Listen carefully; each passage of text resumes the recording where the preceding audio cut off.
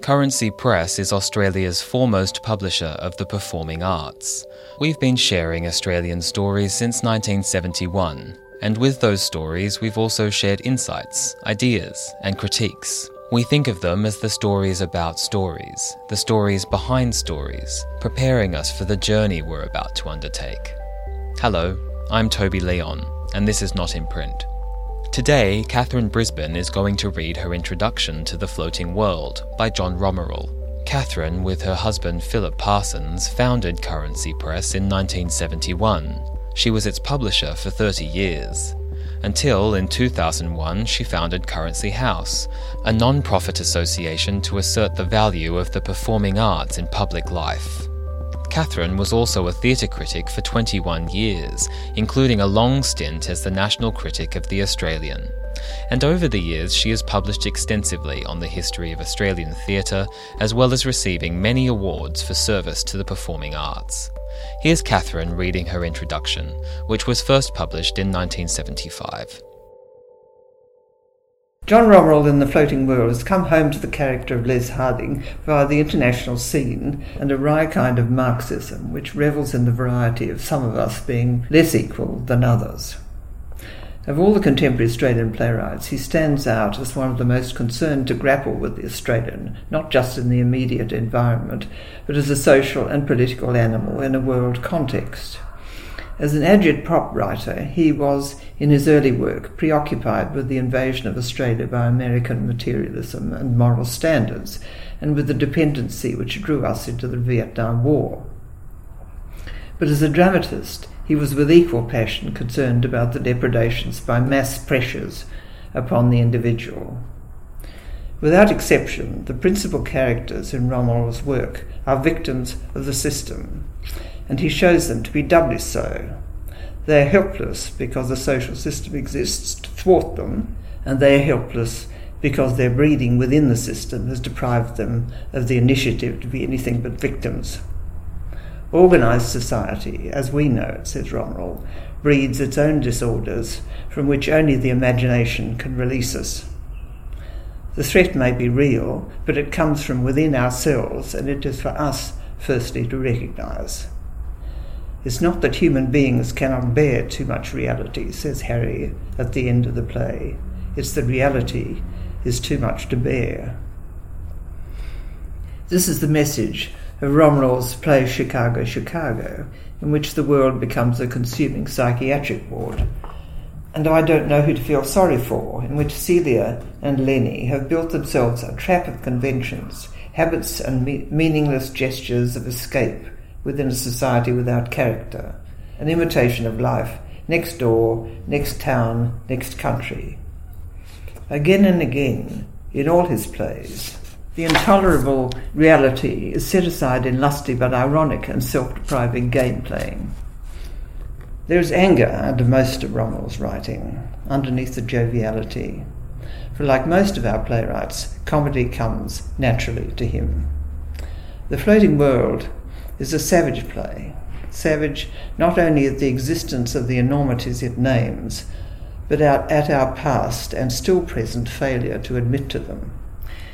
It's the particular mark of a genuine dramatic artist that he can see further and faster than his audience, and indeed the success of The Floating World is due in the first instance to Romeril's frank acceptance of our shameful history of xenophobia, and his judgment that he can surprise his audience into a frank acceptance of it too. Diagnosis of the symptoms is the first step in treating the disease. Romeril opens the play with a bird's-eye view of his floating world. Harry, the one-man band, punctuating his words with a roll of the sticks, drums up a picture of that conquering, safely insulated womb of the businessman, the international jet plane, carrying its passengers from one identical airport to the next, seeing nothing, understanding nothing.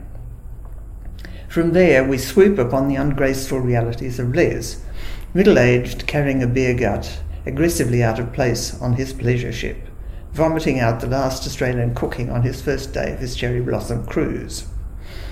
His predicament brings out the worst in Les, and we sum him up an ex-prisoner of war of the Japanese, still nursing his belief that the British betrayed the Australian troops, still smarting under the superiority of British social manners. We know the type. He and Admiral Robinson struggle in their opposing camps until they force themselves to advance, waving the old familiar flags of beer and sexual anecdotes. They retreat to the bar, seeing nothing, understanding nothing. Scene 3 takes us to the last absurdity. A Japanese salesman recites in an incomprehensible accent the unhappily phrased instructions which accompany the Dippy Bird toy, a mechanical stork which, when set in motion, nods its head toward the glass of water until it reaches the rim and then falls back to begin again. Pointless, mindless progress, seeing nothing, understanding nothing. So here, in 3 scenes, Romero subtly lays out his question. What does Australia's long-delayed truce with Asia amount to? Its cultural treaties, its acceptance of Japan as its major trading partner, its recognition of communist China? Are we embracing our position as a leader of the Pacific world at last? Or are we merely succumbing to an international Dippy Bird culture?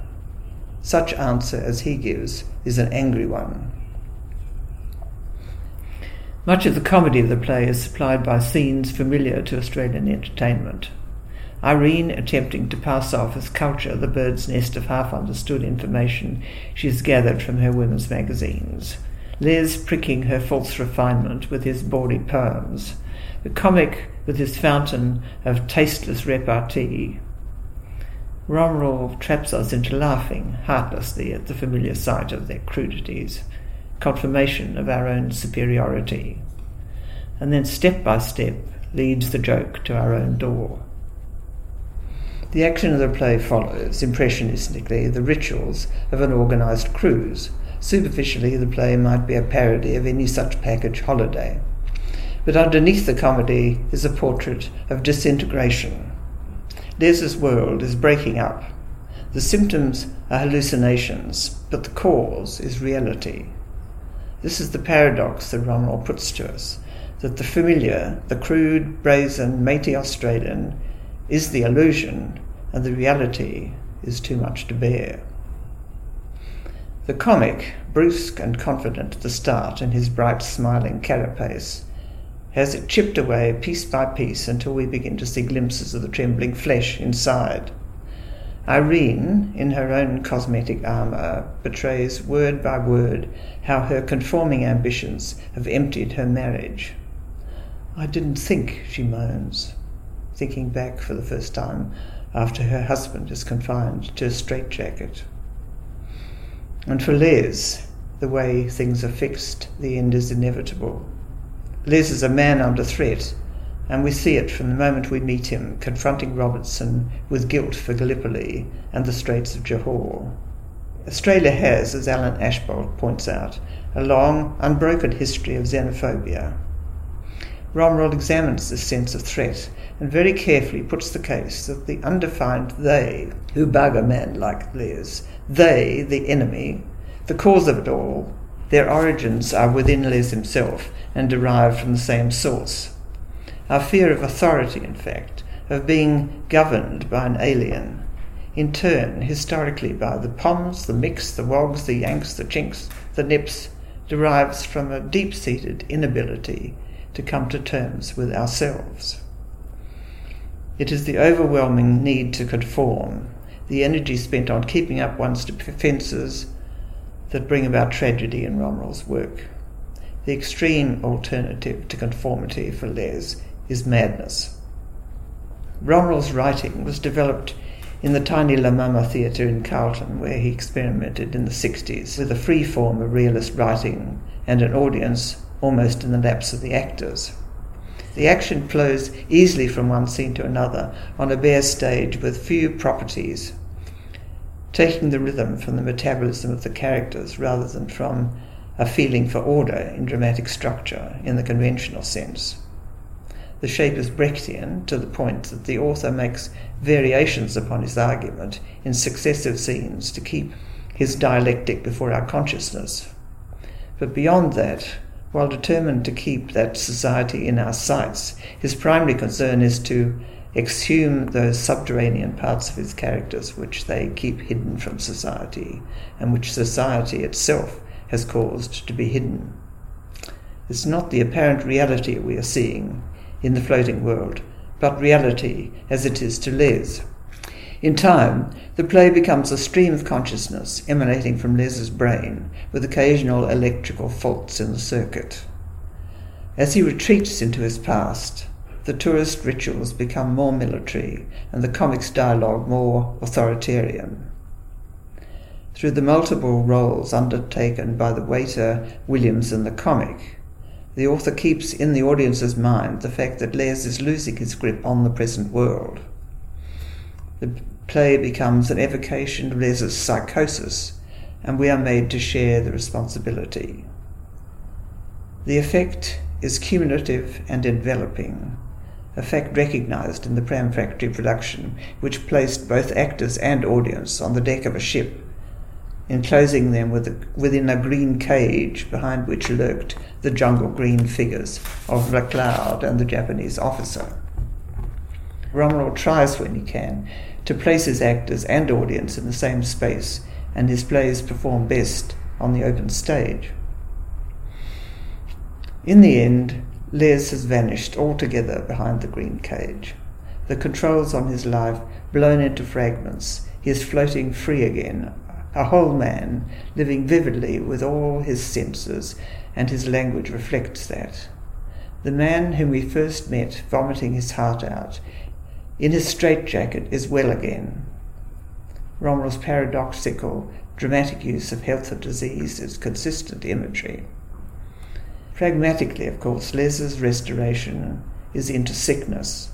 The floating world is his memory of Beriberi, and his sacrifice the amputation of effective reality. The sane Les betrays a certain sensibility, a poetic yearning stunted by his society's confusion of sensibility with weakness, and which he sublimates in limericks. But in his nightmares from the past, Les's imagination is free, vivid, and precisely expressed, ranging a world of thought and experience of which we had no inkling. The typical Aussie is to us real at last. What is it that Romrell makes of his green cage? Why does it bring freedom and at the same time madness to Les? Les's true life was lived as he walked through the valley of death in Burma. He saw and felt it all, but he did not understand it. Instead, he repressed it deeply. At the surrender, he returned home, as so many others did, too weary of spirit to think afresh, submitting himself uncaring to the authority of an employer and a wife. By the time we meet him, it is clear he has exchanged one prison for another, better furnished perhaps, haunted by dippy birds. But Romrell takes the analogy further. Les's world is governed by war. His relationship with Irene is shown in skirmishes. His social exchanges with Robinson, his suspicions of the waiter, his accusations of spies are all small declarations of war. Les needs his enemy to convince himself of his freedom. The most fascinating aspect of the play, if we read it as a study of xenophobia, is John Romrell's choosing as the triumphant justification of Les's life not the moral or military victories of the Pacific War, but a time when his worst fears were realised. To one living as defensively as Les, the Burma-Thailand Railway must have been a glorious opportunity to live out our national paranoia, to be literally stabbed in the back by those we had for generations believed capable of it, and in turn to kill the yellow bastards. World War II clearly taught Les nothing. It only reconsecrated the myth of mateship, confirmed a century's conditioning in fear, and gave us fuel for another 50 years of anti-Japanese prejudice. Seen from this view, no amount of goodwill towards our trading partners, no flying in jet planes or cherry blossom cruising, no cars or radios or dippy birds could make up to Les for the vividness of his confirmation of the Australian identity by doing hard labour as a white coolie. The point is not to suffer the world but to change it, says Harry. But Les is not listening. He's happily powerless in his asylum prison. He's well again. His identity is confirmed. Now, after 40 years, the questions Romeril asks about our capacity to face ourselves remain in the mind. Thank you for listening to this episode of Not in Print. We hope you enjoyed hearing more about this great Australian play. You can find out more about who we are and view our full catalogue at currencypress.com.au. And if you have any comments or questions about this episode or any other episode, we'd love to hear from you. Just search for Currency Press on Facebook or Twitter and drop us a line. This episode was produced by Currency Press.